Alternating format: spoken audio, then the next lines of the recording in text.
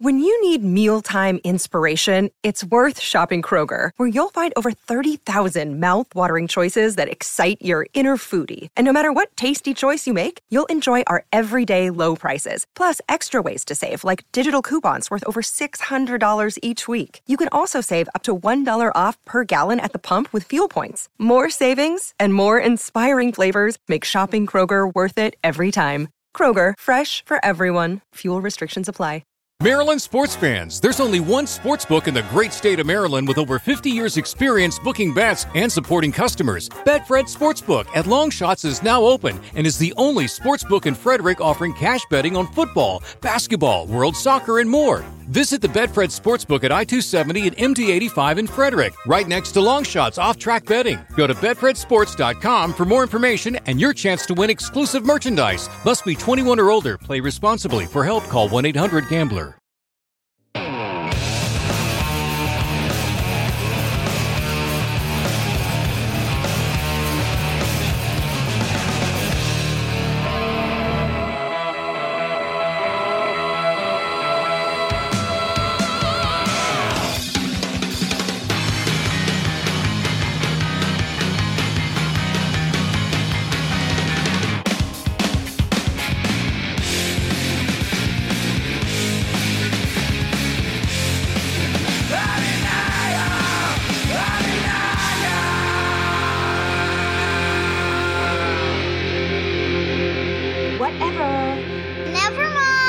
From the Hustle podcast, John Lamoreaux. John, welcome to the program. Hi, Baco. Thank you for having someone like me on your wonderful show. I'm honored. You are not just one of my favorite interviewers, although you touch on a lot of different people that I don't have a lot of interest in. I just think you do a good job of interviewing people. But more than that, you are also a person I do not want to stand behind at a concert.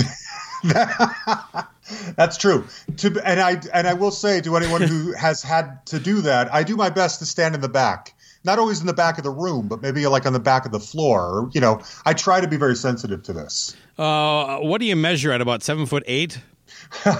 6'8". But oh, yes. Okay, all right. I was only a foot off, but 7 to 8. I don't know that there's ever even been an NBA guy that's 7'8". That would be gargantuan. Yeah. And I'm actually amazed that I got some time from you because aside from your podcast, which, you know, is constantly cranking out new material, I got to believe that, you know, it's difficult to get permission from all 7 of your wives to join me. Excuse me? There it is. There's the Mormon joke. Yes. Yes. Well, it goes to a tribunal and we take a vote. And if 4 of the 7 approve it, then I can do fun things like this. All right. Well, then my thanks to the 4 who voted yes. I assume it was kind of like a Supreme Court vote, pretty split. But yeah, pretty much. Well, let's get a little bit into your show. I was listening to your most recent interview, at least the one that I saw, the Lisa and Cult Jam one. Boy, you talk about a name I hadn't thought of in forever. And it's actually she is just engaging as all hell.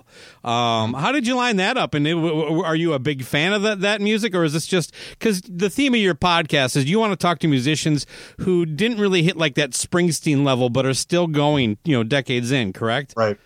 Well, it's kind of evolved. I mean, the original conceit was that I wanted to kind of seek out people who, like a one-hit wonder, you know, or anyone who's had the opportunity to sort of dance on a major label for a little while with maybe one album or, you know, appearances on Carson or whatever it would have been, and then it went away. What was that like? But thankfully, I've been able to. It was easier than I thought it was going to be to get some decent people to have on the show, you know, and so it's just kind of grown from there. I'll talk to anybody. I mean, I talked to Springsteen, but I do find these kind of middle tier, and I hope that's not disrespectful to any of them, really interesting because they're not as self-conscious as someone who's still out there trying to kind of keep up an image. They're more thoughtful and more, honest and vulnerable.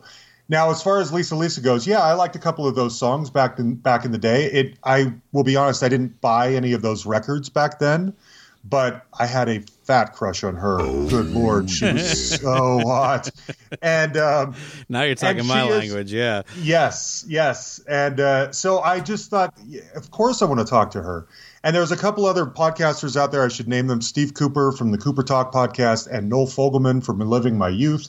And we have a lot of the same people on our show, and we end up kind of like helping each other, with contact information. That kind of stuff happens a lot, I'll hear from Pat Francis, or I'll hear from Pods and Sods, or, Records Revisited or whatever, and we'll kind of swap names. I think you might be a good fit for this person or whatever. Sure. I'm only about halfway through because we got to the point where we're going to start recording today, but I was just surprised at how interested I was in how she handled herself. But to your original point there, I was not really a fan of the music, but I definitely enjoyed the videos with the volume off. And it was definitely because they peaked right in '85. And for anybody that listened to our Greatest Year in Rock 1986 episode, know that I spent a lot of time, wiping up stuff with a sock. So she was definitely on the list. I felt like you did, though, a little like creeped out by my own behavior, even though I was only in junior high or high school, right? Like to find out she was just turning 15. Yeah. It's like, what a smoke show. I was trying to find a really respectful, non-judgmental way of saying that, but I mean, I enjoyed that. It was really difficult. That whole interview, honestly, was kind of difficult because as she was a total sweetheart, but she wasn't much of a talker. And so I found myself kind of trying to find different doorways into getting the information that I wanted. None of them were quite opening up to me. So that was a little bit of a difficult interview. But yeah, I mean, look at you go back and she's 15 and she's fully, her breasts are huge and she's super sexy and she's dancing sexily and she's singing these songs. And it's like, your mom let you do that?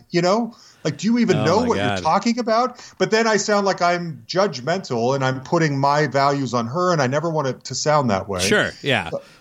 So anyway, I knew exactly where you were coming from because I was even like explaining it to my wife, and she's like, "What's the big deal? How old was he at the time?" I'm like, "Well, that's a valid point, but I don't think you're quite grasping because I don't know, whatever. To me, it's still a time capsule. I grew up, and that video stayed the same age, and now that little visual is like, whoa, all right, slow your roll, Baco."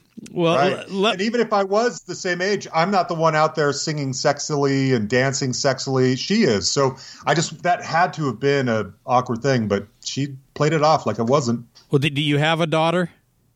I do. She's almost 13. Yeah, I mean, I do too. Mine's 23, but that has to play a part of it because you're starting to think of like, oh fuck, because we know how fucking sick we are.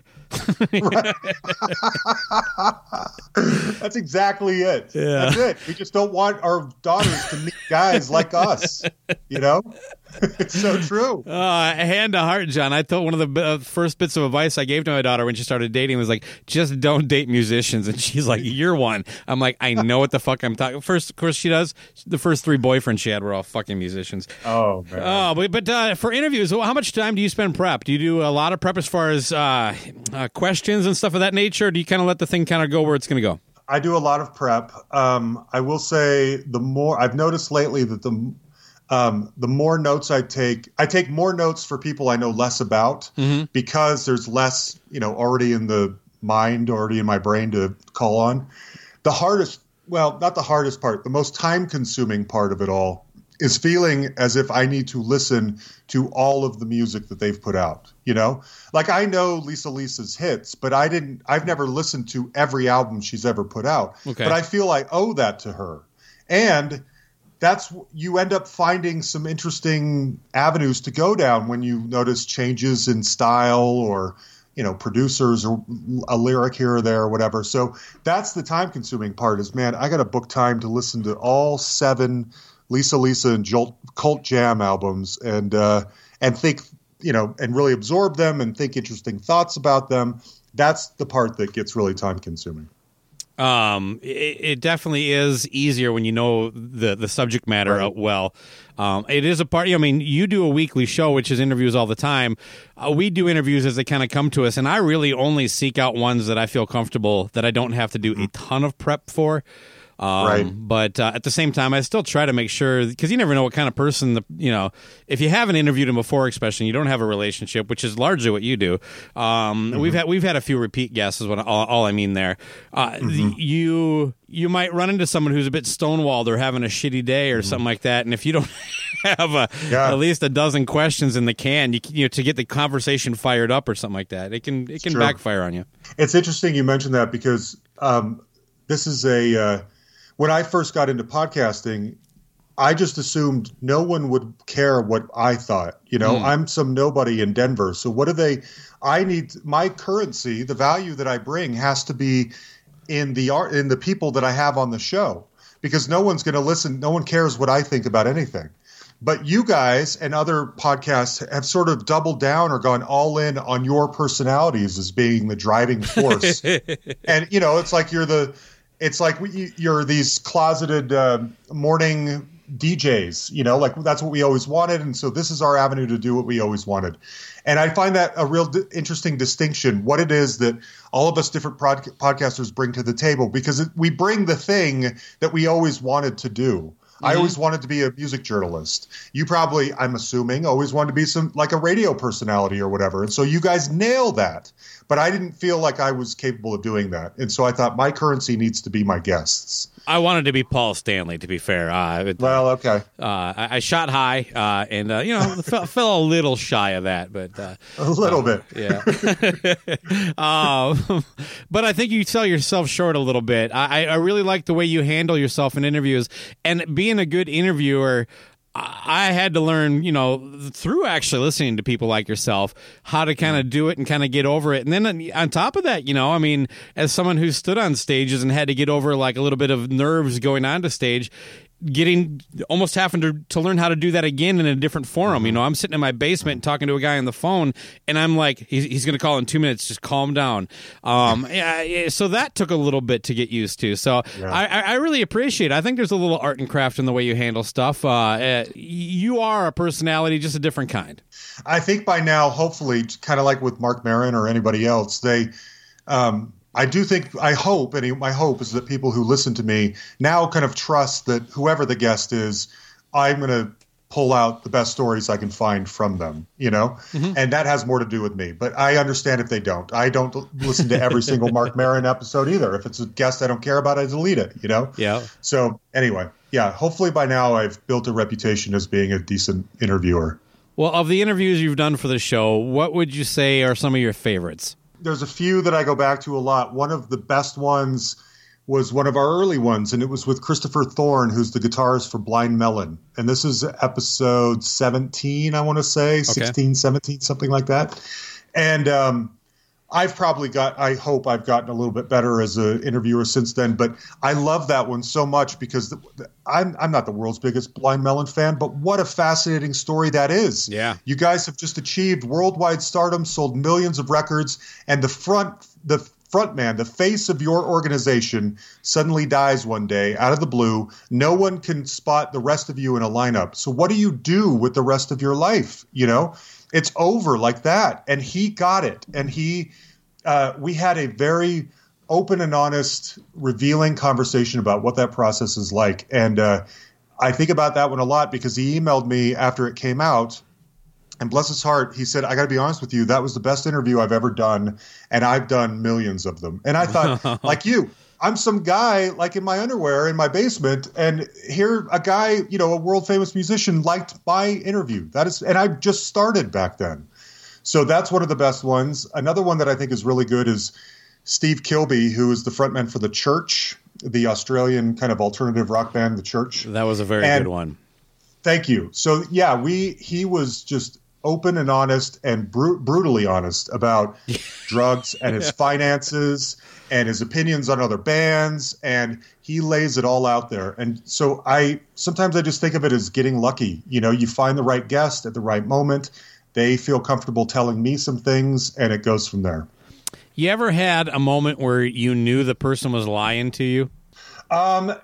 not so much lying, but I sometimes I know when they get their facts wrong, and sometimes I know. Yeah. I mean, like, you know what I mean, or an embellishment of something, you know. Yes. But I'm talking flat out where I haven't personally experienced it, but you know, I've heard other people interview people where they say something that I'm like, well, that's just not fucking true, or they're unnecessarily mean to somebody or something like that. You know, I'm just curious if you've encountered that. I don't think so. Nothing's leaping to mind. If I were to go back, maybe, but I don't think of anything like that. But there have been people who, you know, they, like you said, they embellish or they get their facts wrong, or they like, I interviewed Peter Wolf recently, the producer, Peter Wolf. Yeah, and a lot of people were like, oh, not Jay Giles, Peter Wolf. Right. And he got some facts wrong about why certain an album he produced didn't work. And specifically a Big Country album that most of the fans, Big Country fans, hate this album, don't think it's very good. But I didn't want to say that to him. And so his reasoning for why it didn't succeed was something completely different. They didn't go on Live Aid, and they should have. And that's why. And there's 4 years apart between these things. None of that is true. But I wasn't going to call him out on that. Yeah. You know, he's a legend. I'm not going to tell him. So, whatever. Oh yeah, absolutely. Yeah, I mean, I don't know what I would do exactly. I mean, like I said, I've heard the embellishments where it's like, you know, playing in front of 20,000 people in Madison Square Garden, when what they're really saying is that, you know, we were opening for Def Leppard, you know, right? You know, right. And that so technically it kind of did happen, but that really wasn't your, whatever.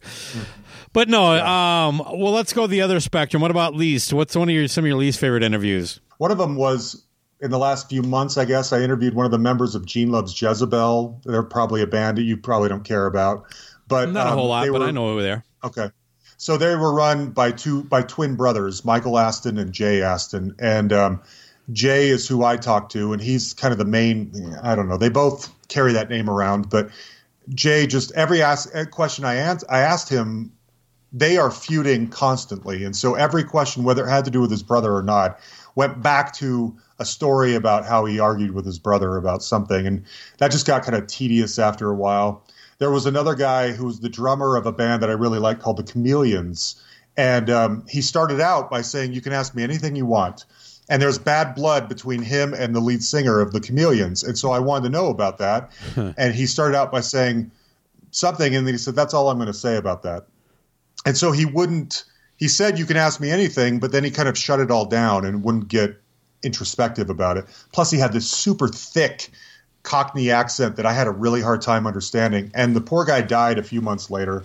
And so anyway, there have been some that just, they're not that successful. You know, and I hate to put them out, but I never know. I'm probably the worst judge of these. A lot of the ones I don't think are very good, people love them, and some of the ones I think are great don't do anything. I never know. Yeah, there's a bit of a self-loathing aspect to it, I suppose, because I feel that way sometimes as well. You know, I'll one that really didn't do much for me when I was recording it, I'll throw it out and I'll get, someone who listens to the show just, say one of the nicest things about it. So I think the point there is that, a lot of, especially with your show, you touch on a lot of artists that don't get a lot of or publicity. And so there still is people out there that remember these guys and care. So you talking about Lisa, that's the exact reaction that I hope happens every week, is that you're like, wow, I haven't thought about Lisa in so long, but I used to like that song, or I used to have a crush on her, or I love those videos, whatever. So it calls back on this nostalgia that you've forgotten about, and then you get kind of excited to hear about it. I don't listen to every episode you guys ever do, but I know I've mentioned this to you before. I thought your episode with John Corabi was so good, and it's an example. I purposely don't always go after some of the hard rock and heavy metal folks, because it feels like there's plenty of other podcasts that are doing that and do it probably better than I could. And that was an example of one. When I listened to that conversation, I thought, I couldn't top this. And so I'm so glad that conversation is out in the world for people to hear, because it was fantastic. And if I had done it, it wouldn't have been as good. And so I wanted to, kudos to you. You guys do a great work sometimes too. It warms my heart that you picked one that I didn't do. I thought you were on that one. No, you're supposed to laugh at that. No, it's all good. I think it's a great example. Luce doesn't do as many interviews as I do. We don't do them together for scheduling. It just turns into a fucking nightmare. Trying to get 3 people to go, well, this day, that time, and all that stuff, No, I think Luce is a little hesitant to do them sometimes. I think he does a fabulous job, and I love that interview as well too. And you didn't do that? I thought you did. I'm sorry. It is 100% okay. Luce is gonna look. This is gonna be on the playback, and you just made his day. So And he lives here in Denver. We need to hang out. We talk about it sometimes and haven't done it. I will say one other. Okay, this is what I know you did. I used your interview with Mark Torian of the Bullet Boys. Oh, we talked about that while you were kind of researching it. Yeah. Yes, to prepare for my interview with him, I relied heavily on your conversation with him. Yeah, he was. Anyway. He was. Well, speaking of a guy who's got a lot of bullshit there, but yes, he definitely embellishes things. But I think in a harmless way. I mean, I think he gets a lot of shit, but I don't know the guy personally. Maybe he's fucked over a lot of people, but I just like, well, what do I care that he said he sold 8 million records and it maybe only was 2. Right. All right. Well, we should probably get into today's episode. The record that we're talking about today is one that neither one of us had heard prior to prepping for this, if I understand that right, correct? Yes, and I'm relieved to hear you hadn't either. Yeah. Yeah, this is new to me. This is this I almost like just slid off the list. I'm like, I don't even know what the fuck this is. It's a compilation record. And I'm like, I'm just going to move one up. You know what I mean? I don't want to, because there's already a movie soundtrack in here. But then when I found out what it was, which is basically the first recordings of a lot of like, either bands or musicians, and we'll get into all the details of that, but this is a very much like if Seattle music scene that eventually blew up was like if they all went to high school together, this is like their yearbook. It is just it was actually a fascinating record to dive into. A couple details on this record. I'll just get some of this stuff out of the way and then we'll start talking about it. But it was released on March 21st, 1986. It was recorded at Ironwood Studios in Seattle, Washington, released on CZ Records, which was basically just Tina Casale and Chris Hanzik. They produced and started that label. So Casale is the C and Hanzik is the Z, focusing on the Zek. It features it's called Deep Six because there are 6 bands: Green River, Melvins, Malfunction, Skinyard, Soundgarden, and the U-Men. I think I got all 6 there. Mm-hmm. A lot of really kind of cool things to get into on this one. Tell me what you thought when I first just threw this record at you, and then like kind of any feelings you got on the album overall. I was happy to do the oddest one on the list, no doubt. I assumed when you threw that out there, I thought, well, him and all of his buddies are going to want to pick the really hot, sexy ones. So I'm on the fringe. I'll take whatever you don't want to do or whatever no one else wants to do. I'll take that one. I like pretty much everything, Yeah. So I will say when I listen to this, it's not my language at all. It's not my musical taste. It's funny. I listened to this album probably 5 times to get ready to talk to you. And the first 4, I just was like, oh my gosh, this is just sludgy and it goes on forever. But I had it on in the background before we hopped on. And that time I was really digging it. And I just thought, music, it's so subjective. It all depends on the mood you're in. I realized today that there is a mood that I might fall into once in a while where this album is the right thing for me. It may not happen very often, but it might still happen. And so, but yeah, the sludgy hardcore, this was not speaking my language back then, especially in the 80s. I mean, the Smiths, Depeche Mode, New Order, Echo and the Bunnymen, that's what was speaking my language back then. Now, where would you have been living in 86? 86, Salt Lake City, Utah. Oh, yeah, with your future wives. That's all of them. Right. Because so you mentioned that like 86 was, my world was, dragging Kiss along with me from my childhood, and then it was, all Motley Crue, Dokken, Rat, all that kind of the obvious artists of that time. Secretly, I was a big pop music fan, so there's a lot of like Hall & Oates kind of stuff that I got into in the early 80s that I was still kind of keeping on the edge there. Not really buying a lot of it, but you'd hear it everywhere and see it on MTV. But because this wasn't really a record that we would have been able to find anyway, right? No. Do they even allow music in Utah? Here we go. Footloose. Yes, they do. In fact, that's a great line. Yeah, that is. Yes, in its own way, it's not a place where a lot of bands come from, but especially even today, 80s alternative still thrives over there. Howard Jones comes to Utah, and he sells out an outdoor amphitheater. You know, it's weird, but it's What real. is the most famous musician from Utah? Well, probably the Osmonds are the most famous. Of course. Yes. Yeah. Country, a little bit rock and roll, but not at all jazz. No. Yeah, the jazz. Well, the jazz. Okay, so the Utah Jazz. You probably know the story. They were originally in New Orleans. They were the New Orleans Jazz, and they moved to Utah and never changed their name, which is odd because there is no jazz in Utah. Not then. There is now. But anyway, yeah, the Osmonds, the Used were a band from the 90s, 2000s. Yeah. That came out of Utah. Neon Trees is a fairly new band that came out of Utah. Those guys are great. I like them a lot. The Killers started in Las Vegas, but Brandon Flowers is Mormon, their lead singer, and he's from Utah originally, or had spent summers there or whatever. So yeah, there's not a lot. But back to the point with the record, there really wouldn't have been, even in like I don't know, almost anywhere, probably outside of Seattle, there was no way to really find out about this record in '86, unless you worked at a college radio station where they sent it to you or something. Right. Yeah, I agree. Now, you touched on all those bands that you mentioned. You know, you're in '83 or '86. I'm 13 years old. How are you? How old are you? Oh, really? You're younger than me. I would have thought I pegged you as slightly older than me. So like 50, 51. So I was 15 in 1986. Yeah, I'm clearly more mature than you. But absolutely, yes. Yeah.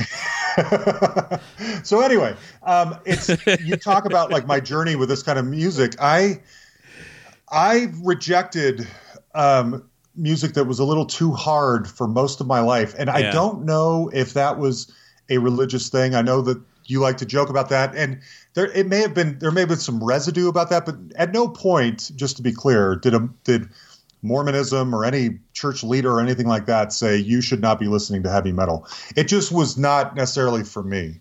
It was a little too aggressive for me, and I liked like the shinier, poppier stuff back then. And it wasn't until about 15 years ago, I think I've told this before, I read Chuck Klosterman's book, Fargo Rock City. Amazing book. Yes. Growing up in southern Minnesota, Chuck and I had very symbiotic lives. I really loved that book because it was taking this music that I had always sort of marginalized in my brain, probably because I read Rolling Stone magazine and they marginalized that music. Yeah. And just figured that it wasn't worth my time. And I grew to appreciate it so much after reading that book because it legitimized it. It was an argument for and on behalf of the artistic merit of basically hair metal, which I didn't think there was any. And so I'm reading this and I'm like, man, I have just ignored an entire genre of music for most of my life. And I went deep after that. And now I'm still not to the I don't have every Dawkins album or whatever, but so much of it I love and appreciate now that I couldn't have done before. And this is going to come up a couple of times in some of the songs on here. Some of them are just still to this day, a little too aggressive for me because that wasn't the language that I spoke. It's too hard, a little too much beyond my comfort zone. I got into Kiss at 7 years old, so I think it was a pretty natural progression from Kiss into like Rat or Quiet Riot, that kind of stuff. But I will tell you, thrash, I was a late bloomer compared to most of my friends. I didn't really start appreciating any of it until 90. And then probably wasn't a full fan of the Big Four until 94. Now, there's some, I could get more detailed to say, well, I like some Metallica, some Anthrax, but Slayer was the first band that I started actually buying all their stuff in 1990. And from there, it just kind of was smaller. So a little similar to what you're saying. I will tell you this. At the age of 15, I think I was still under the belief that you could accidentally worship Satan by listening to certain records. Probably. And so, I was probably a good, 5 to 10 years away from the revelation that, like, that is all really silly and stupid, and I can't believe adult, grown-up, supposedly, you talked about maturity, supposedly matured brains were actually preaching these things, because maybe the Mormon church wasn't, but plenty of churches were. Of course.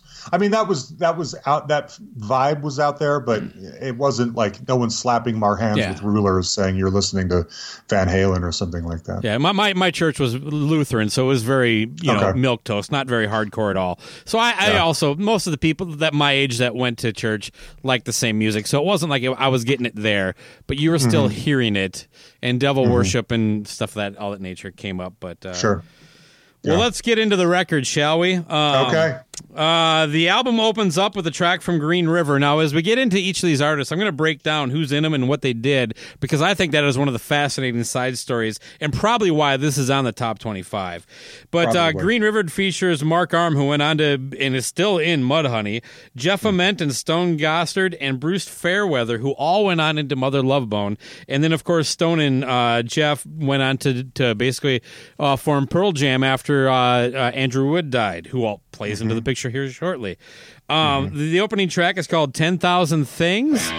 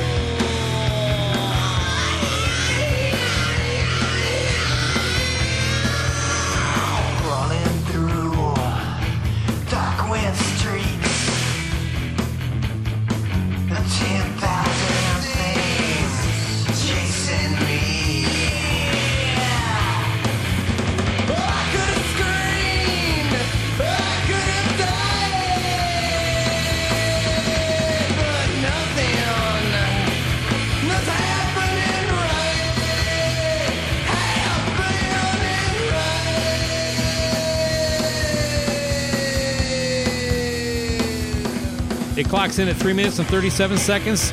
I didn't have a lot of notes in this record. I thought it was pretty good, though. I mean, this song, I should say. I like the way it kind of vibed and feel. I think it's a good opening track. I think this is a fairly well-sequenced record, to be honest with you.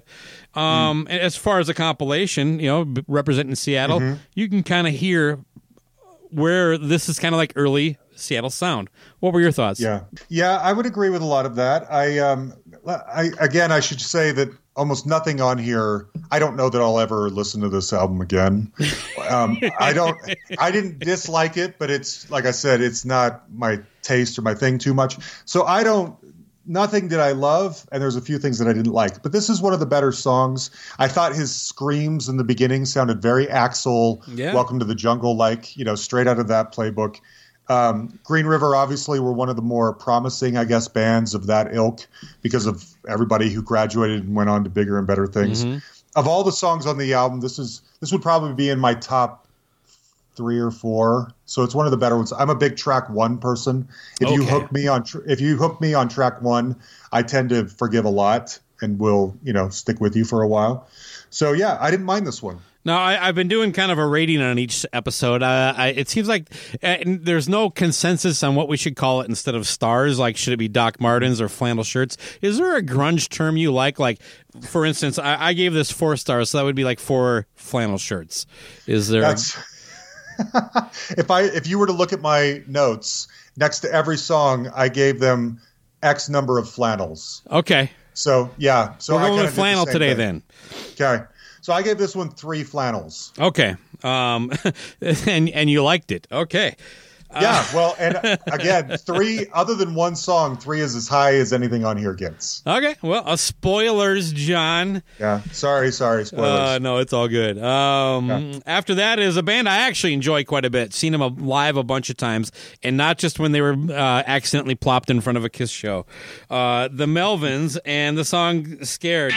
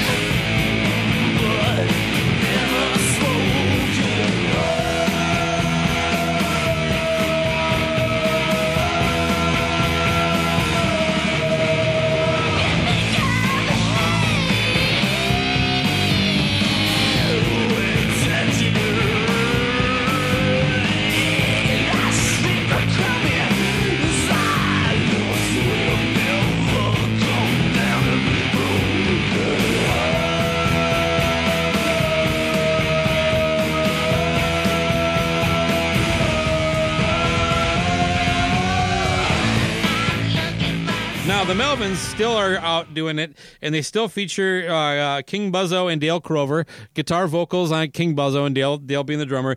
They have had a litany of bass players that are basically like a Spinal Tap movie as far as the drummer.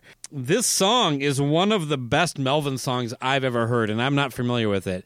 And it's amazing how good they sounded when they were recorded with almost no budget. Like, if you like the Melvins, this doesn't sound like, you know how, like, if you ever heard like early demos of like bands you like, and they're just kind of raw and kind of get that kind of dissonant tone and cheap.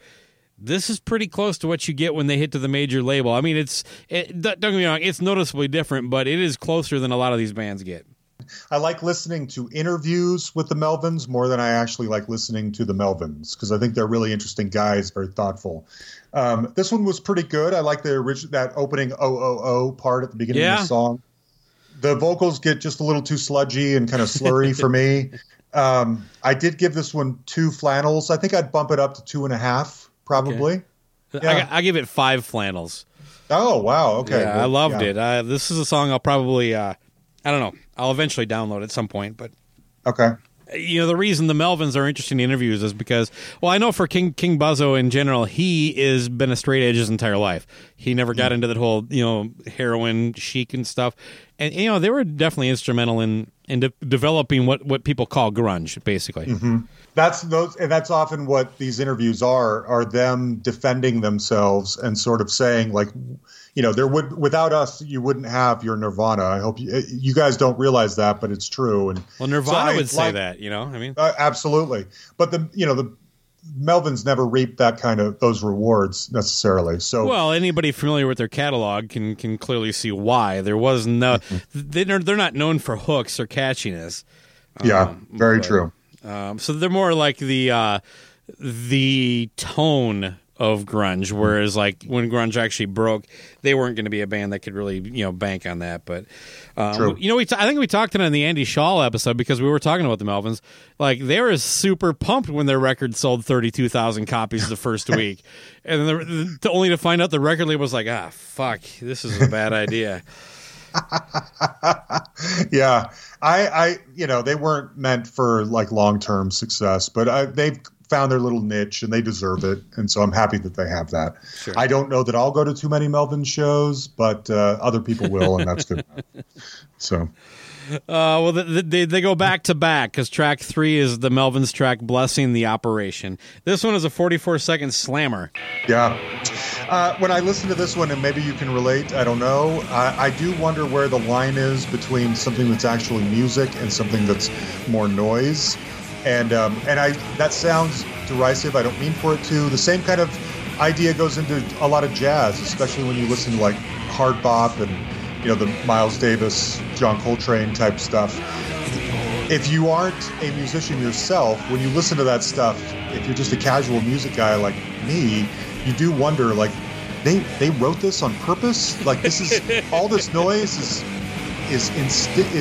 intentional? That, because it just sounds like noise to me. But people say it's great, and they look like they mean it. And I know Miles Davis is important, so I guess these things all matter, but they just sound so strange, And a lot of this album kind of falls into that territory for me. So is this 0 flannels for you, or does it get 1? No, I'll go 2. I'll go 2 flannels. One song I'll get to in a little while is a 1. It's like I don't like it at all. Everything else is kind of this middle ground, because I can appreciate what they were trying to do, and I appreciate how it matters. I should have probably ranked these more relatively against each other. Like, this is my favorite song on the album, therefore it deserves a 5. But it's not a 5 when compared to 5 songs that I like that are a 5, So I probably should have done this differently. I gave it 2 also, believe it or not. Now, the whole thing with grunge was that it was kind of a slowed down version of punk. Well, this is not slow. This is super fast and short, classic punk, really. And I can deal with that. I like a lot of punk music. The Misfits are one of my favorite bands, and they have a ton of short songs. Right. But there still has to be something to pull me in. This does kind of get into a little bit of a noise. And now that might be because they were called on to provide 4 songs for the record, and 2 of them clock in under a minute. So who knows? But and we'll get into the reasons why that was in a little bit here. But yeah, I'm glad this isn't the type of music that they pursued. This is a little too kind of upbeat and punky, but it's early for them. But again, I honestly think sound-wise, they were captured pretty clean. And I don't think that about all the songs on here. You mentioning punk, I should differentiate. I love punk rock, but I'm not as into the LA hardcore punk of like the Germs and stuff like that as I am the British stuff that was coming out with like the Damned and things like that, the Sex Pistols or whatever. For whatever reason, the Brits always just have a better ear for melody and hooks to me and what I like than we do. And so that LA hardcore stuff of the late 70s, early 80s, which I think preceded obviously a lot of this stuff, that was never quite my jam. I respect it immensely, but it's not the punk that I throw on very often. I prefer the British stuff. I'm not a huge hardcore guy. Like, I will take the Sex Pistols over all those bands that you mentioned from the LA scene there. But I think my favorite, the Misfits are easily my favorite punk band. I'm starting to come around on the Ramones a little bit. And I hate the Clash. What? Yeah. What? Sorry. The only band that's ever mattered? How? Explain yourself. How? What is not to like about the Clash? I can understand not liking all of the Clash, but why hating the Clash? They just insist upon themselves, John. What? That's bad? Like the Clash believe in themselves too much for you? Is that it? No, they insist upon themselves. Insist. Yeah. Look, they just never like the sound. That's really all it comes down to. The songs never clicked with me. I hate fucking Joe Strummer's voice. I just... Oh. And Joe's a god. Jeez. That's wild. Okay. Well, yeah. We'll just file that under one of my other million of unpopular opinions. Got it. Okay. Okay. I love you coming at me for it. That's what we need, man. Good. All right, up next on track 4 is Malfunction. Now, this features Andrew Wood on lead vocals, who went on to form Mother Love Bone with the guys from Green River. By the way, Green River, named after the Green River killer, a serial killer from the Seattle area. Oh, how about that? A guy named Regan Heger. He ended up in Stone Gossard's side project called Brad. Do you know the story behind how they got the name Brad? I've probably heard it, but I don't remember. Tell me. Okay, they were going to call the band Shame, but it turns out there was already a band named Shame, and the Pearl Jam was big at this point, so Stone had some money, and he offered to buy the name from him, and they refused to. The guy who owned the actual copyright, his name is Brad, so they named the band Brad, and their first record is called Shame. Oh, no way. Yeah. So, a very grunge thing to do. Kevin Wood, Andrew's brother, was also in the band as a guitar player. The song is called With Your Heart, Not Your Hands.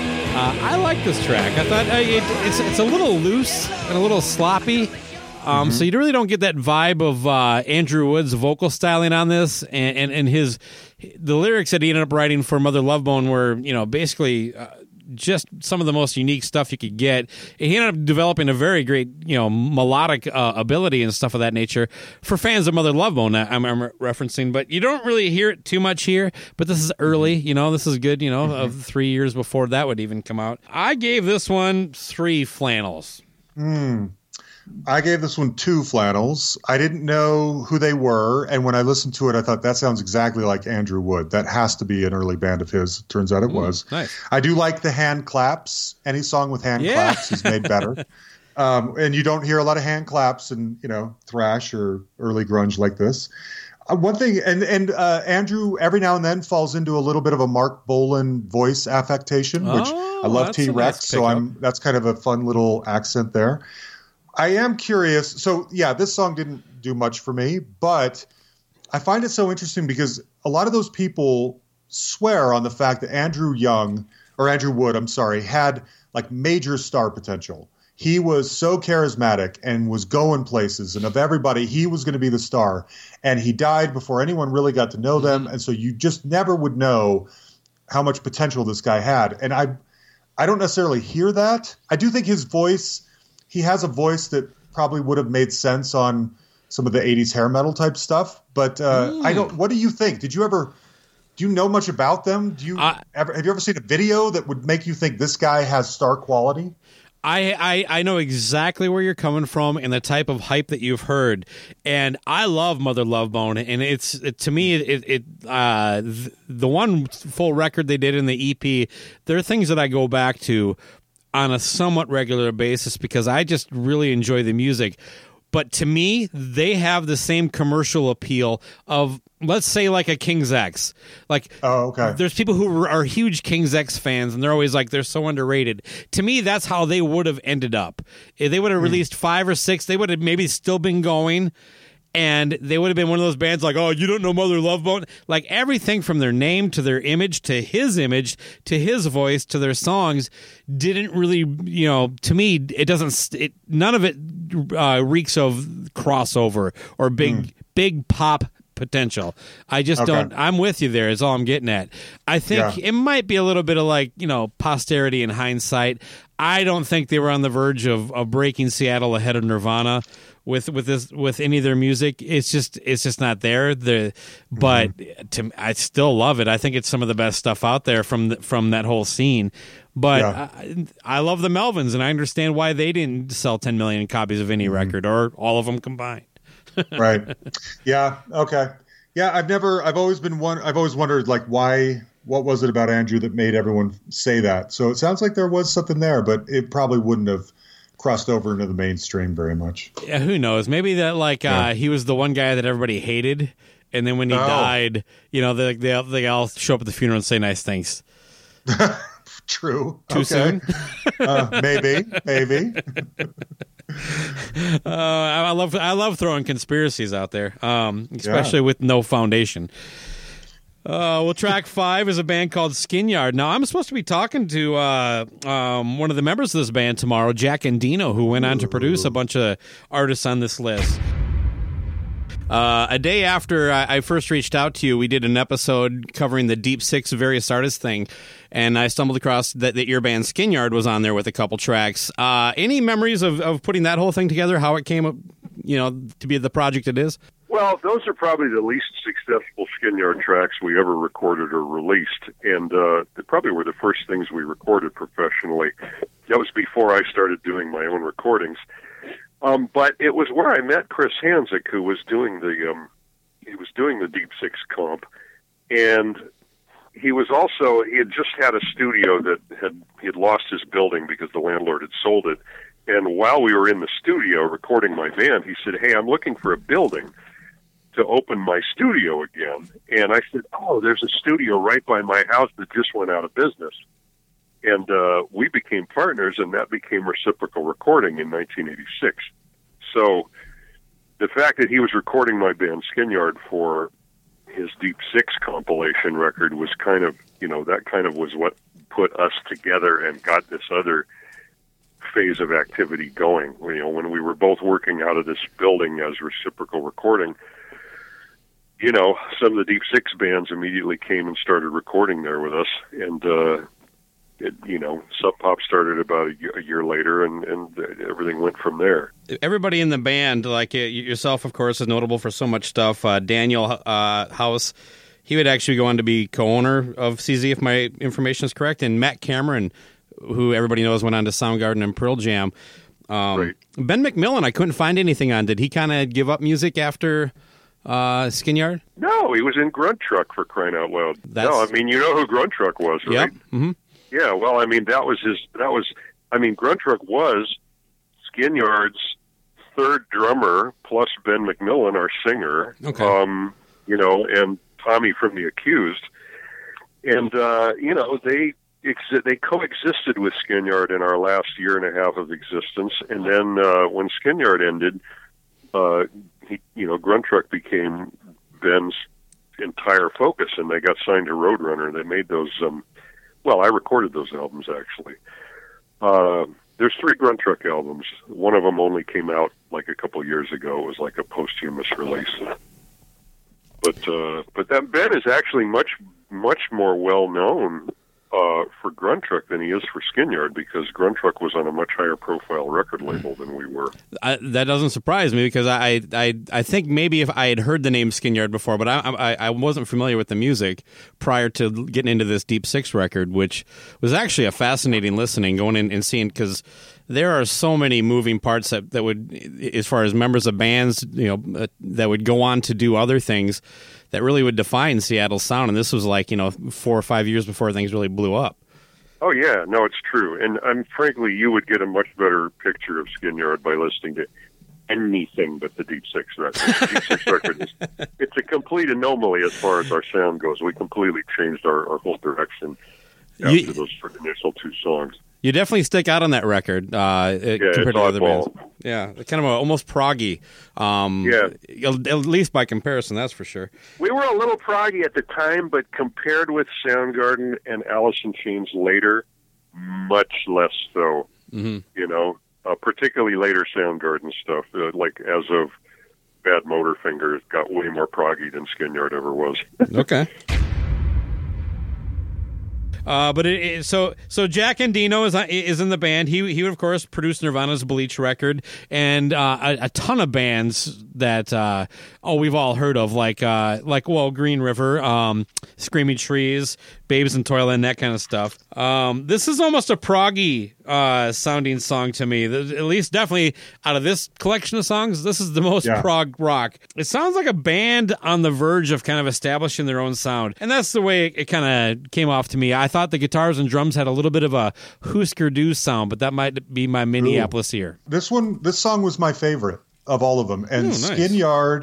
Skin Yard and U-Men were the 2 bands that I didn't know anything about going in before listening to this, but I liked what I heard. I might track down a Skin Yard album or go a little deeper on them. I did find, so I'd give this one probably 3.5 flannels. Mm-hmm.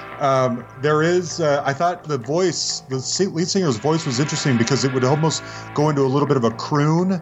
You saying like them being a little proggy and trying to find their sound. That's exactly right, because they stand out amidst all these other bands for that very reason. There's more going on here. It's not just thrashing, sludgy, quick. It's a little more thoughtful.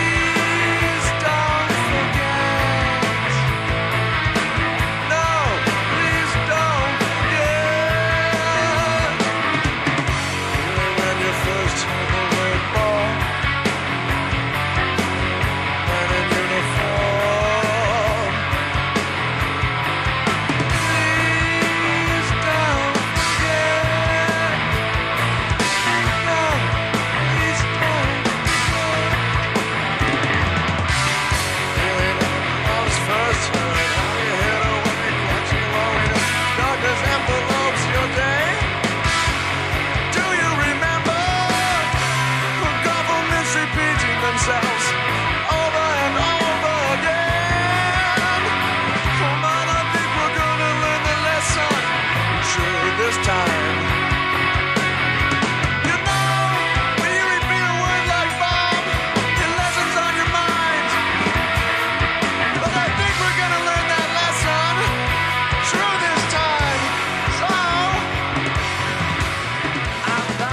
I can hear a little Scott Weiland in his voice as well. And I know, you went on BJ's recently talking about Stone Temple Pilots. That's been sort of a hot topic lately. I wonder if there was a little bit of an influence there, or if it's just coincidental. Yeah, I really like the chorus in this one. I just thought it was different. It stood out from the rest in a good way. And so Skin Yard is something I'm going to pay more attention to. For those scoring at home, because I don't think I mentioned it, I gave it 3 flannels. Okay. And on track 6, Soundgarden with the song Heretic.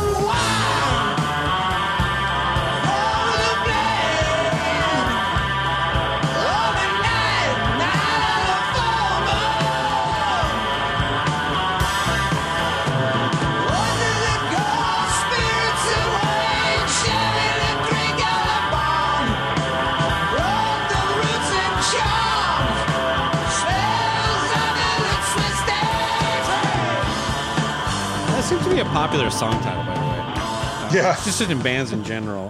This is very raw. I had never heard this song before.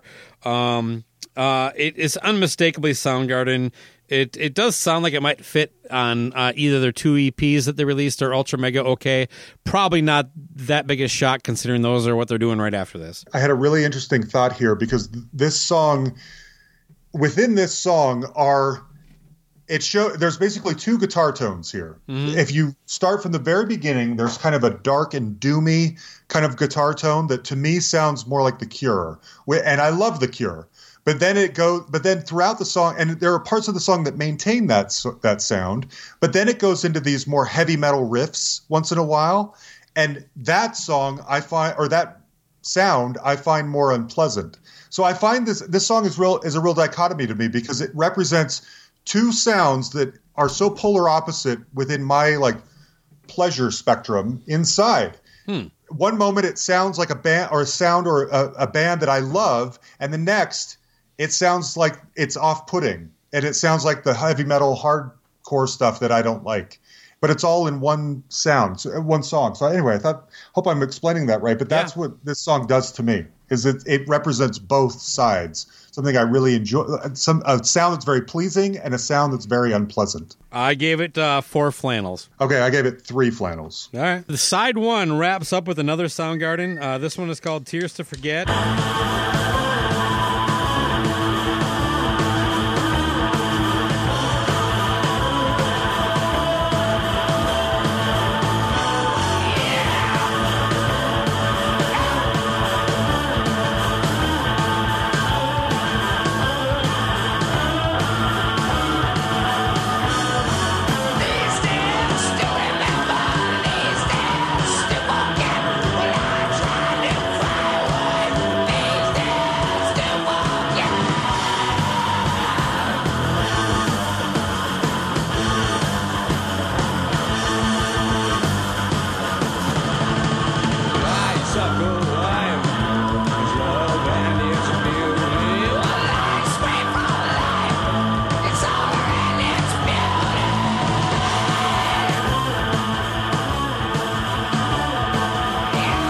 This ended up on the Screaming Life EP, which came out shortly, I don't know, within a year or 2 after this.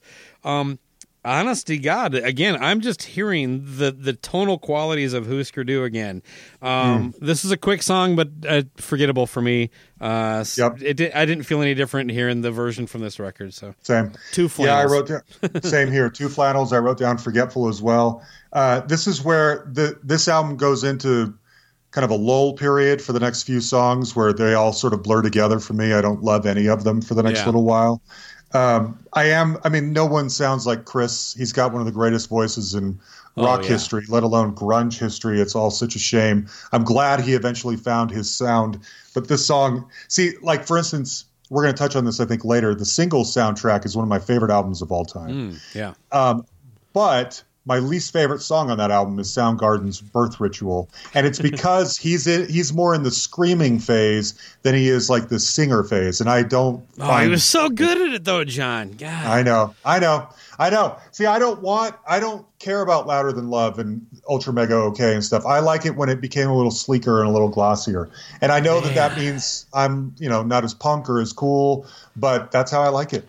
To sidetrack a little bit, the beginning of the song "Loud Love," when it's just like that little riff, and then you hear kind of like this high pitched like feedback that all of a sudden kind of morphs into like it's fading up, right? And that feedback all of a sudden becomes like half feedback, half Chris Cornell going.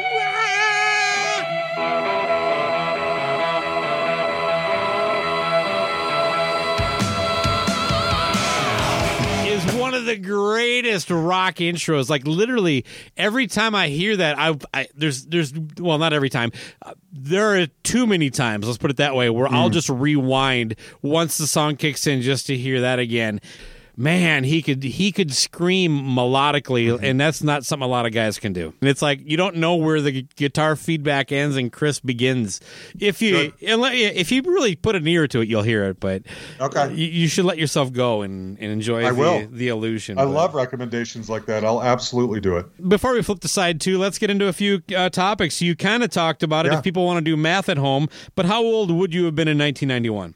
1991 was the year I graduated from high school. Okay. So I turned 18 that summer.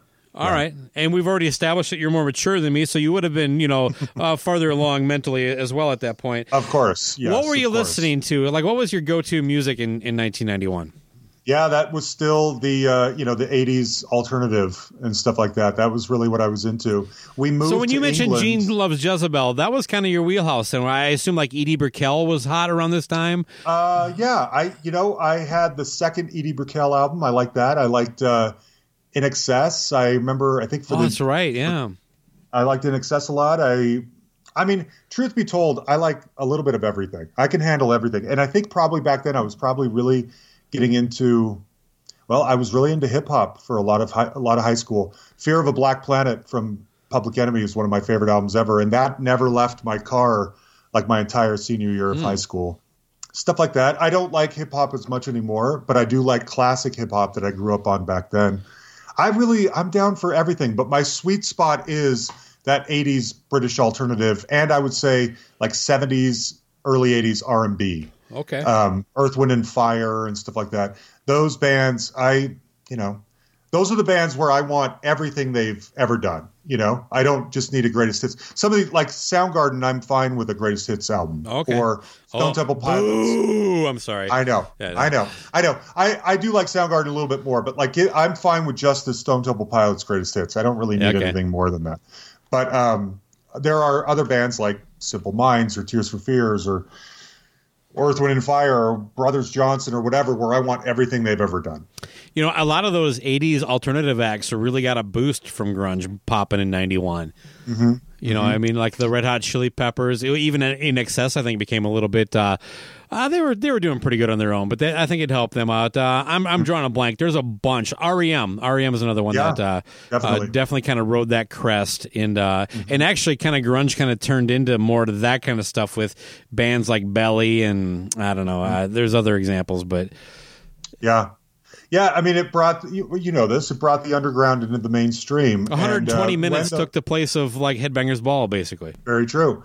And I am such that I preferred these bands once they went mainstream versus what they were in the underground. And that's just probably because my ear is more attuned to shades and colors and layers and synthesizers and saxophones and guitar solos too. All of it, I just like a glossier sound.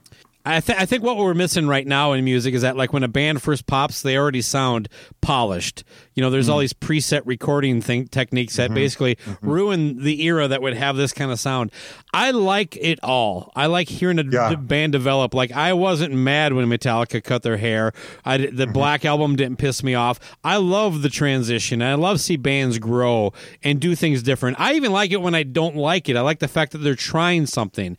The only time I ever really question it is when it's a combination of two things: bad and chasing a trend. Like, but I don't care if you chase a trend if you nail it. It's when you don't that I have an issue with it, and I also don't mind that you just branch out and do stuff. But if bad music is bad music, and just because you tried something different, it didn't work, doesn't mean you were wrong for trying. I think people should be a little more, I don't know, open to the idea that like it should be enough to say I don't like that record, and then move on with your life. It doesn't have to be the worst fucking album of all time. Right. Yeah, I don't do well with those grand sweeping platitudes like that. And especially ever since starting the podcast too, where I've just become so hypersensitive to what the artists were trying to do and what their lives are like and what their careers are like. Anything I don't like, I just can't bring myself to say that it's bad. Or now there are bands that I think are terrible, and we're going to talk about one in a little while here.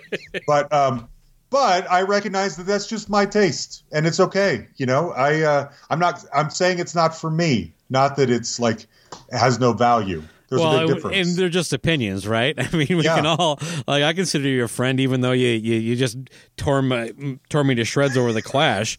I'm not going to be, that's not going to keep me up tonight. Something else will. But speaking of sweeping declarations that are made that are inaccurate, I don't know what it was like in Salt Lake City, so that's what I want to hear from you. But from my perspective, I was, a freshman in college when all this stuff hit.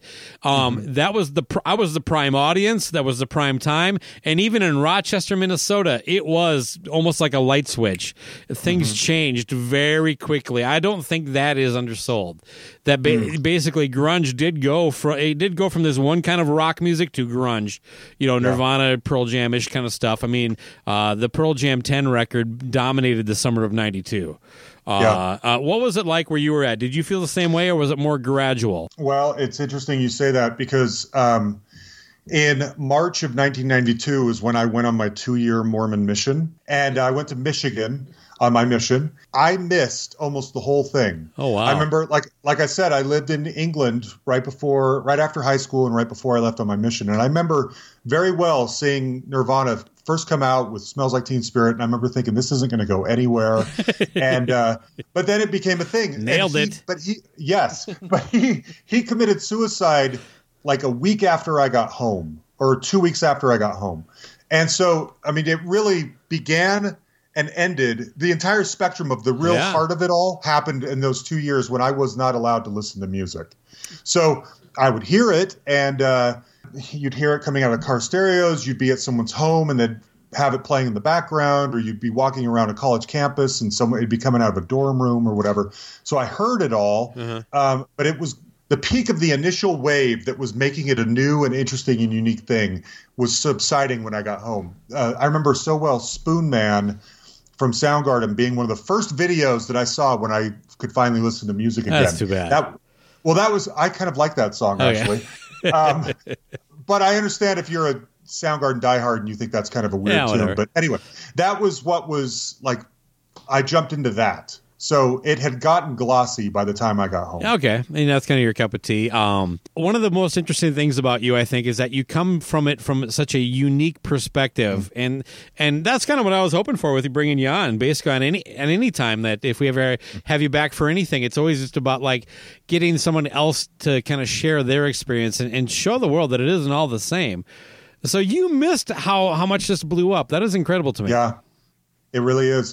Did you see the JCPenney ads where they would sell like flannel jeans for $50, or not or grunge jeans for $50? I should say. No, but I do remember shopping in malls for white collared shirts and ties and seeing mannequins dressed up this way. So, and Pearl Jam was starting to become a thing right as I was leaving, and so there was just a 2-year stretch there where you're not allowed to listen to music or go to movies or read regular books or whatever it is, and I wasn't 100% on some of that. Not listening to music for 2 years was really difficult. In fact, we were teaching a college kid, teaching the gospel or whatever to this college kid, and he liked the Seagull soundtrack had just come out, and there were times when we'd go teach him and we'd just let him keep playing it in the background while we kept teaching him or whatever, because it was so delicious.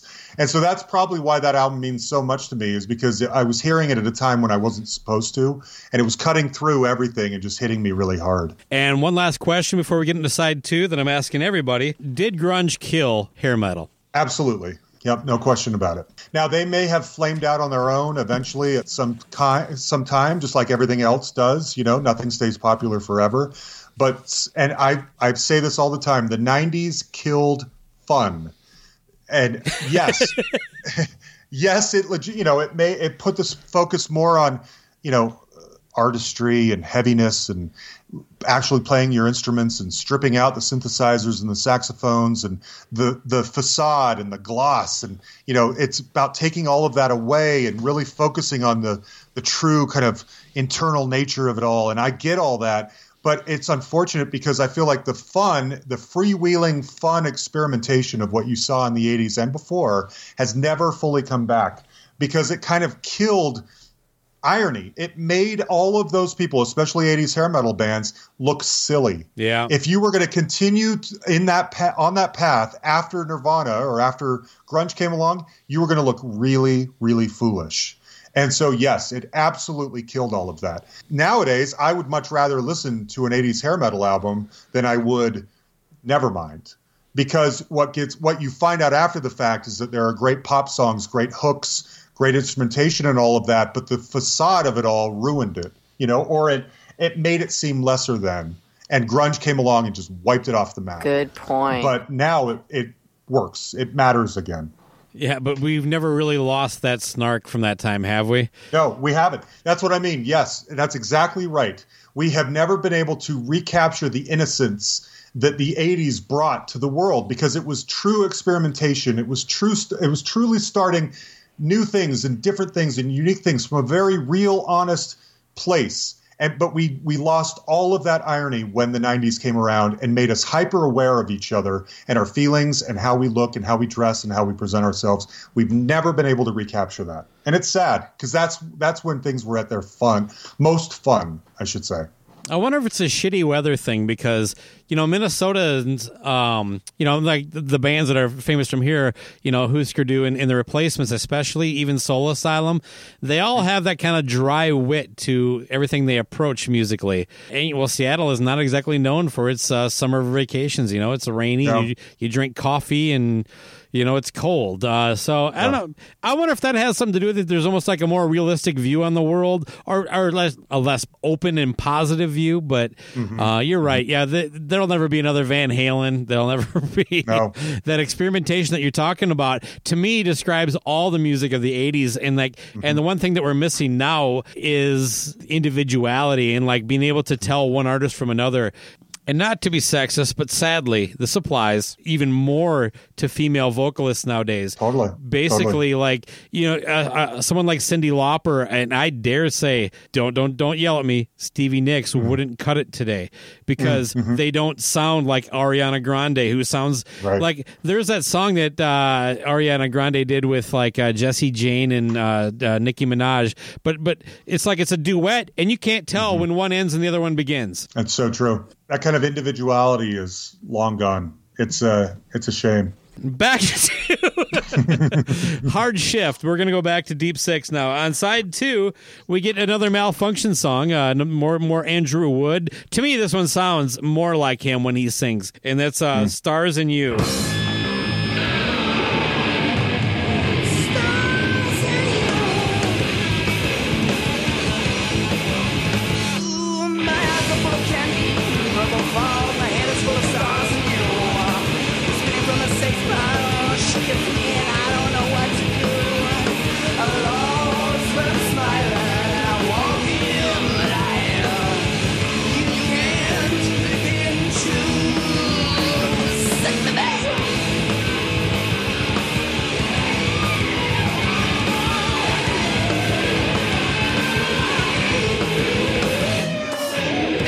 This is my least favorite song on the album by far. This one is a one flannel for me. It sounds going back to the kind of skronky hard bop jazz, is it noise or is it music kind of thoughts from before. It really just sounds like sludgy noise to me.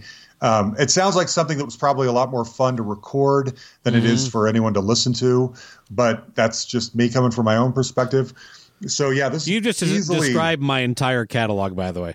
I could see that. I could see that. But yeah, this is easily my least favorite song on the album. I gave it 3. And go back to what I was saying.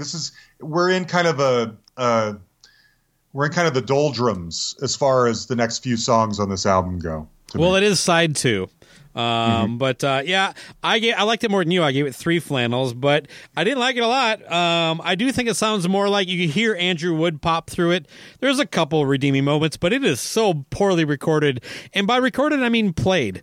They're not in time. I'm guessing this might be the drunkest performance on the record. I'm going off my own experience and doing this stuff. When I hear this, it doesn't sound like the drummer and the guitar player and the singer are all really doing things, but they're all doing it at the same time. But we're not really hearing it cohese, or not cohese. That's not a word. We're not hearing them gel. It should be. Yeah, I thought, boy, it takes balls to say that word because I don't think it's real, but it should be. Good for you. I like that, Bacco. I have a big affection for Barney Stinson. For your How I Met Your Mother fans, that might make sense. Okay. But but again, this has that raw, unproduced feel, and when you know where things are going, I kind of like the idea that you can listen to this and then kind of know, like, oh, this is eventually going to be Pearl Jam, Mother Love Bone, that kind of stuff. So probably why it got 3 flannels for me is just because I'm such a fan of the latter work. Thinking about what the bands that this may have sparked or that came from this is not enough to justify this little bit of noise. This is quite terrible. Can't wait to hear what you think about the next track then with the Melvins with Grinding Process.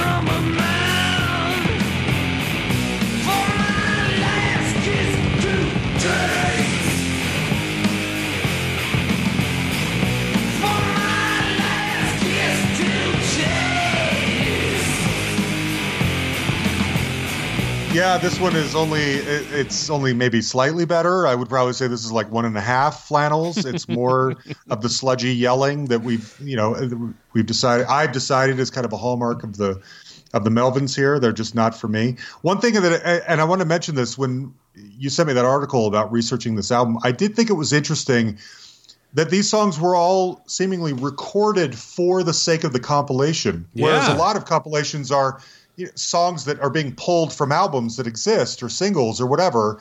That's, to compile. But these were all recorded for this album, and I thought that was really interesting. There's a big difference there, I think. It might be why they sound somewhat similar, and it does kind of fit. It doesn't sound like a movie soundtrack. It does kind of sound like a bunch of bands recording in the same studio, at least. Yeah, that's true. I just think there's a difference there. But these songs were intentionally created and recorded with this compilation in mind, rather than a curator out there is like, well, we need a little bit of Melvins, we need a little Soundgarden, let's pick and choose a couple things, put them out so people can see an example of what this music's all about. There was a different thought process going on. That I think is kind of interesting. But no, I don't care for this song. It did mention in that article that the Chris Hanzek character, the guy who put all this together, he did lean heavily on Green River's Mark Arm and Jeff Ament to kind of put together the bands for the compilation. So I don't know. There was some thought put into it, is all I'm getting at. Yeah, no, definitely. To me, I gave it 4 flannels. But as a Melvins fan, I'm like, this is actually, I kind of wish they would have done a little more of this. This is pretty close to a standard arrangement for a song when you consider how the Melvins kind of get. And you can actually hear in this song why they're so often cited as kind of like one of the origin bands for grunge. Yeah, I could see that. Definitely. That's not going to make me listen to them, but I can see that. Well, I don't feel that way about the next track, which is another Melvin song called She Wants. To me, this is, I don't know, a worse version of the 40-second song on side 1. This is a 40-second song on side 2 by the Melvins. I gave it 2 flannels. Yeah, I did too. So I wanted to read a couple of quotes that sort of okay, awesome. About this that sum up maybe how I feel about some of this. I believe it was the Hanzek guy in the article you sent me at the very end. He says, now keep in mind, this is the guy who made this album. He says, today I believe it is best to just look at it and don't play it.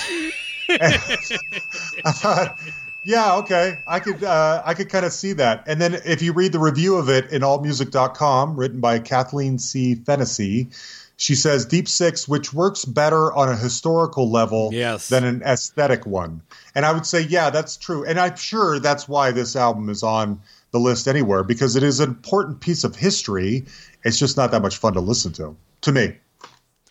Well, let's get to track 11. This is Skin Yard, the song The Birds.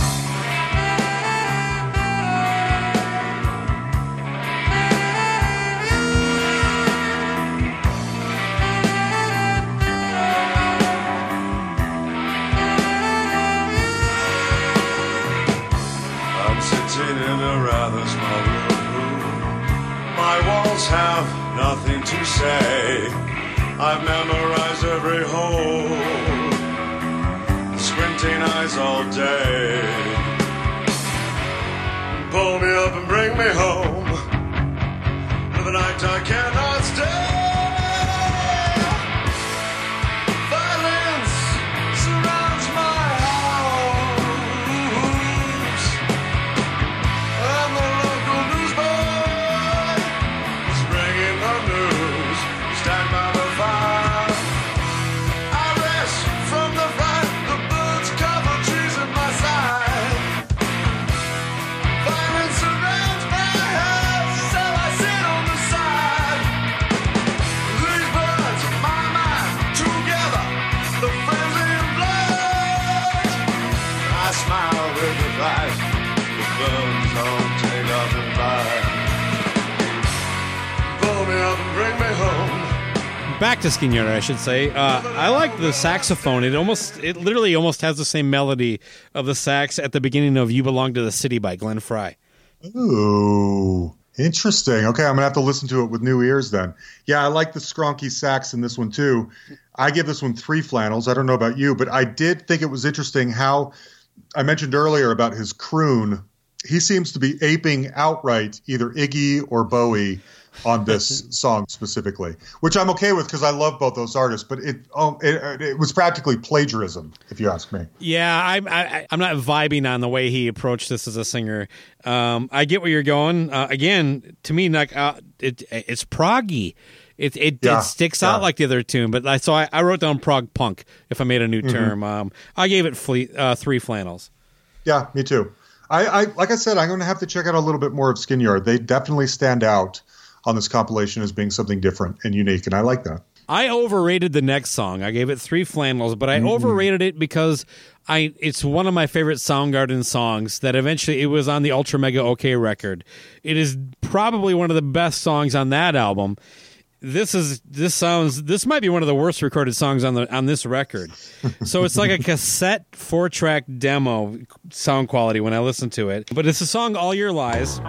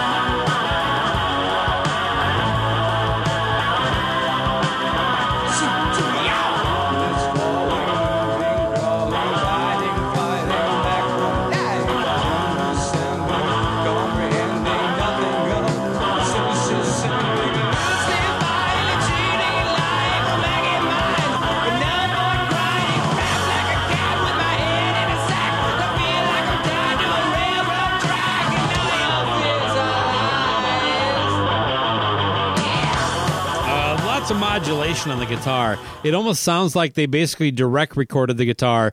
And for those at home, typically the guitar is recorded with a microphone in front of a speaker. This sounds like they just kind of like took it, they skipped the speaker and went right into the board with a direct cable. And that typically has kind of a more compressed butthole kind of tight sound, and then they threw in like a chorus pedal in the pathway or a flanger or something.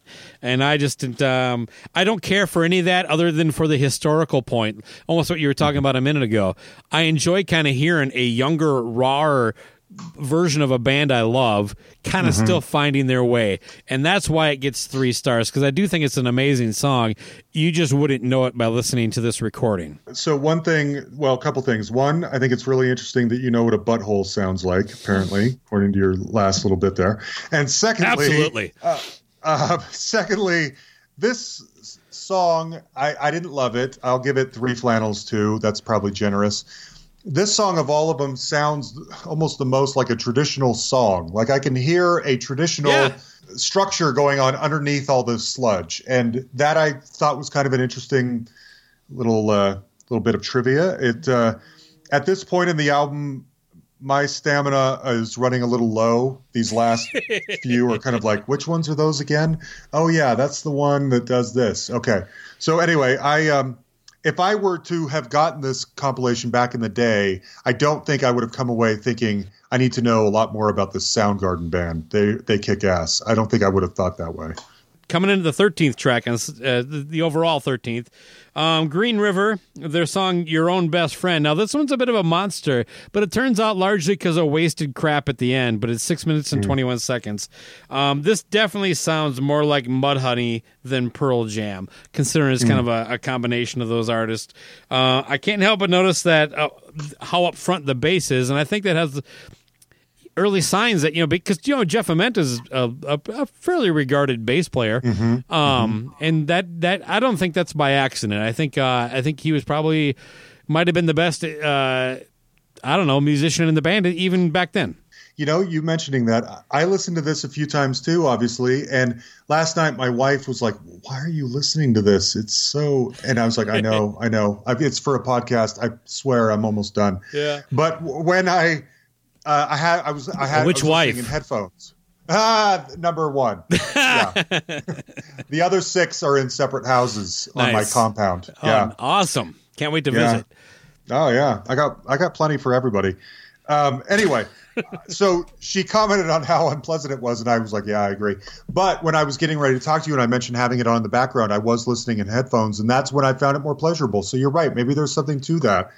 This song I will give 3 flannels as well. You're right. I give it 4. Sorry. Oh, you did? Okay, I'm sorry. So 3 flannels for me. One thing I thought was really interesting is that this song sounds a little more punky, a little speedy, even though it's the longest song in the album. It sounds, at least the beginning part sounds more like a punk song, very quickly, quick chords and played really quickly and all that. So again, honestly, it's kind of a song that kind of gets a little blurry for me after a while, but it's not so bad. I'll go 3 flannels. The ending outro reminded me of the last song on Alice in Chains' Sap. That same outro there where they just had all this kind of weird crap going on. So if that resonates with anybody, but the album closes out with the U-Men. Now, supposedly they were the biggest band in the area at the time of the recording, and according to the research I did, they kind of did this as a favor to the other bands on the record, which is why they only have 1 song on here.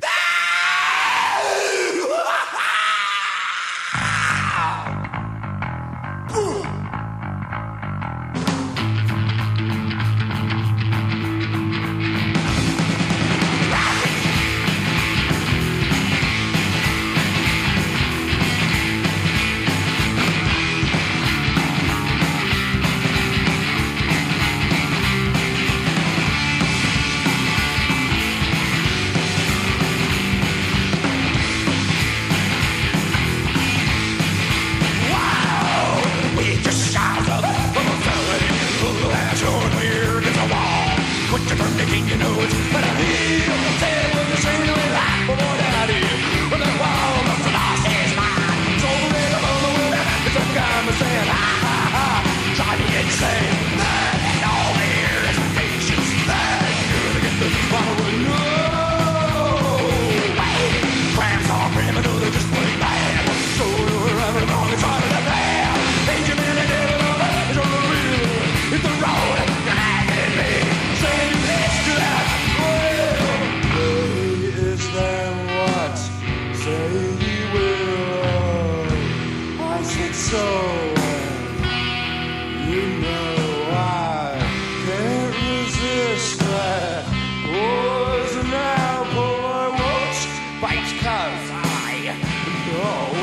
This is sort of a punk rockabilly kind of song.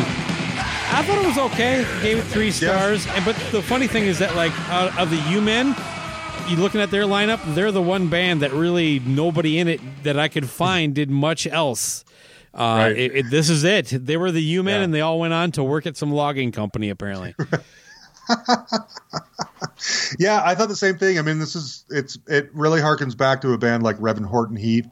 That kind of revved up rockabilly, like X or something like that. A little rockabilly goes a long way for me. I really have to be in the mood. I did appreciate that this song was different than everything else. No other rockabilly is not a term we've thrown around for any of the other songs. Yep. I don't know that I would have come away from this thinking, boy, U-Men are the best band on this album. I got to know more about the U-Men. But whatever. It was kind of a different splash there at the end, which was a nice kind of welcome thing. But so I'd give it 3 flannels, but it's not, at this point, I'm kind of glad this album is mercifully over.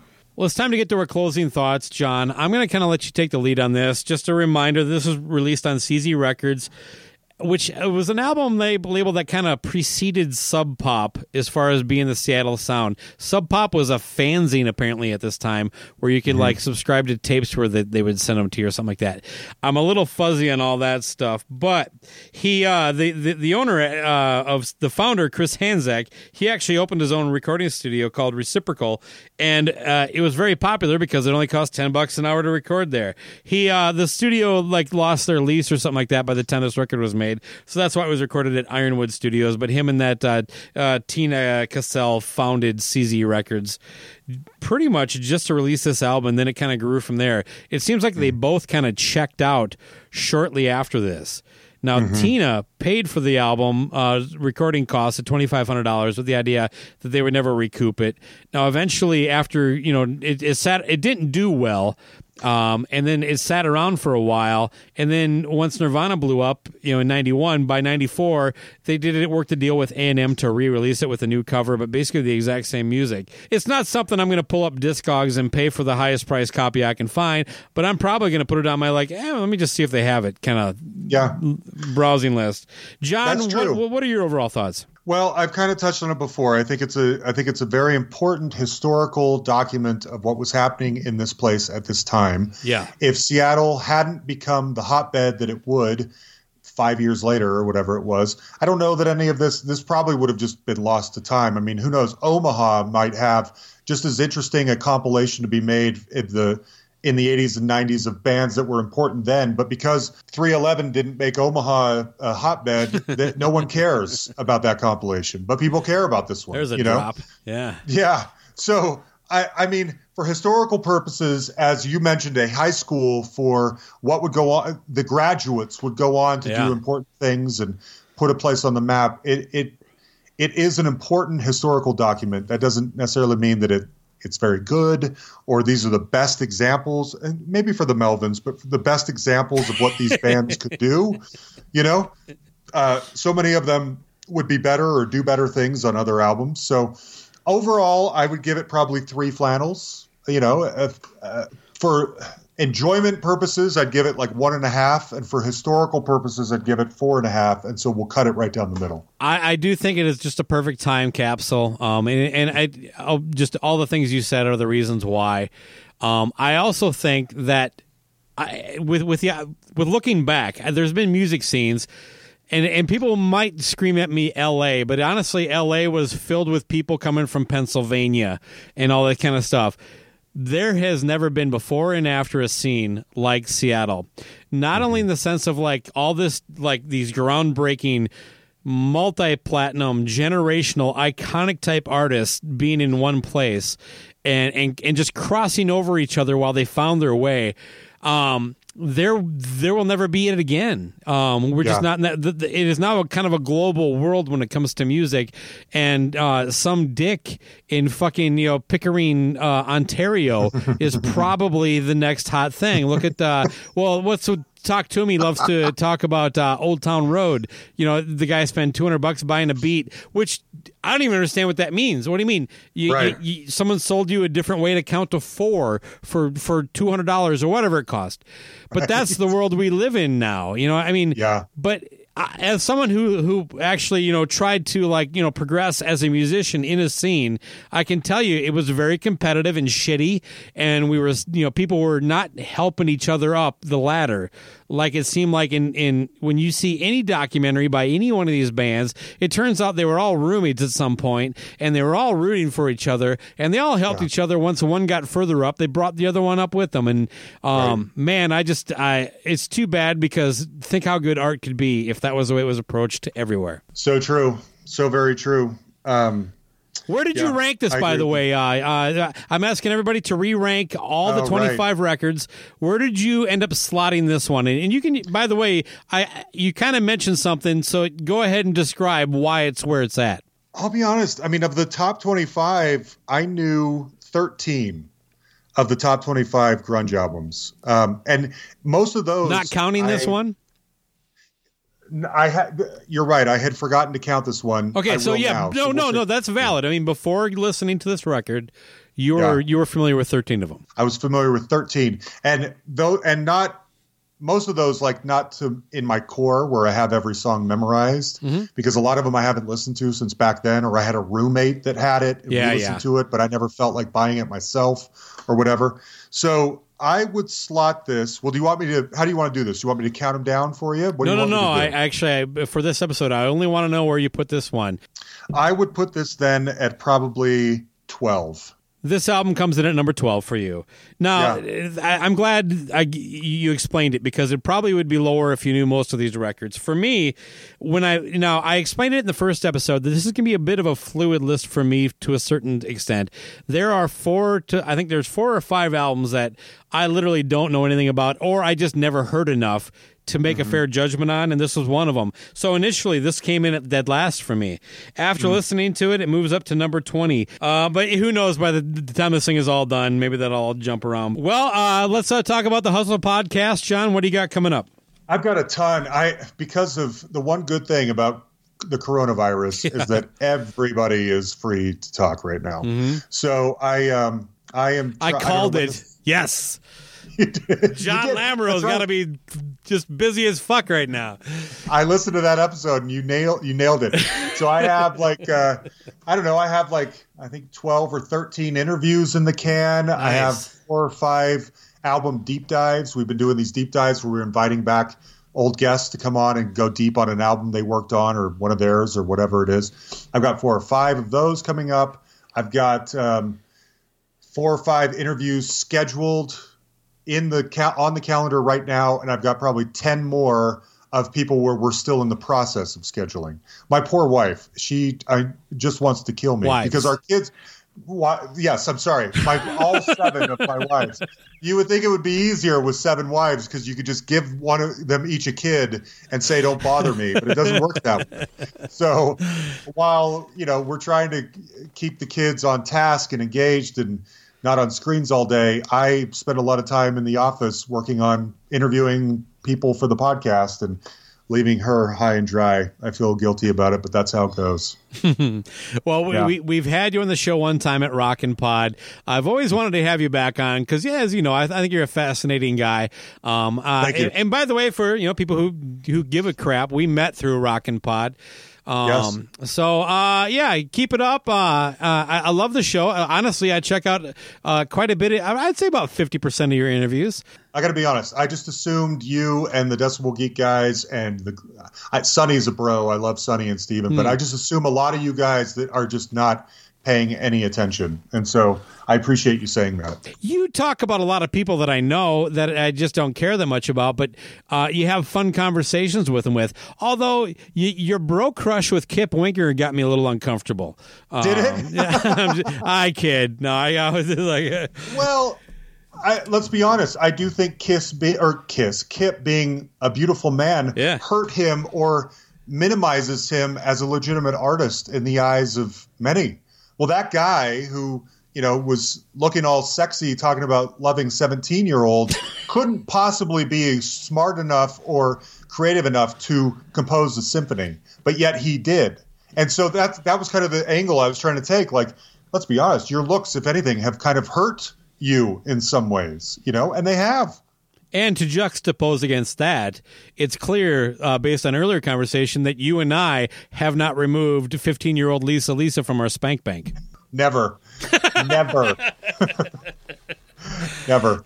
John, It was an absolute pleasure. You did not disappoint. One last question. Is Jan a real person? Yes. Yes. And it's Jan. Yeah, I'm sorry. Jan. Yeah. I know. No, I know. I everyone calls him Jan. He's my production partner in all of this. I am really lucky that he enjoys staying in the background and doing the technical stuff that gives me such massive anxiety. It would never happen without him. And so I'm really lucky that he wants to be a partner in that way. Thanks a lot. And of course, check out the Hustle podcast. It's one of the best interview podcasts out there.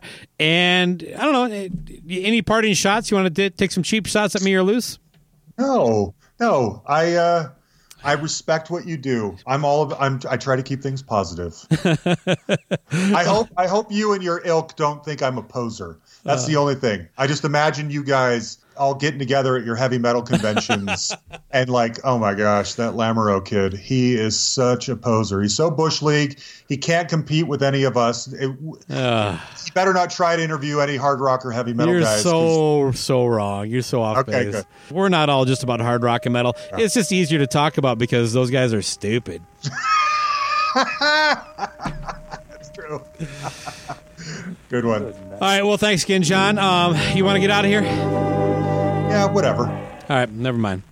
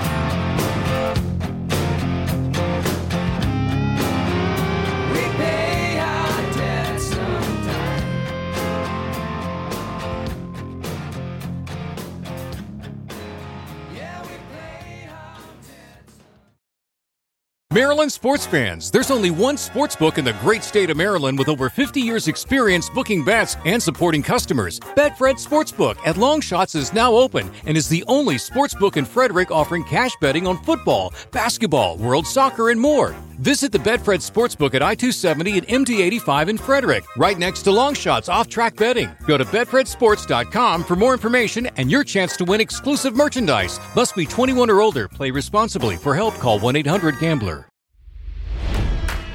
It's NFL draft season, and that means it's time to start thinking about fantasy football. FantasyPoints.com features industry-leading experts and prognosticators using proprietary hand-charted data to help you score more fantasy points. FantasyPoints.com is the place to go for whatever kind of fantasy football you play. Whether you play fantasy football, daily fantasy sports, or do a little bit of everything, Fantasy Points has the meticulously researched content to guide you to victory.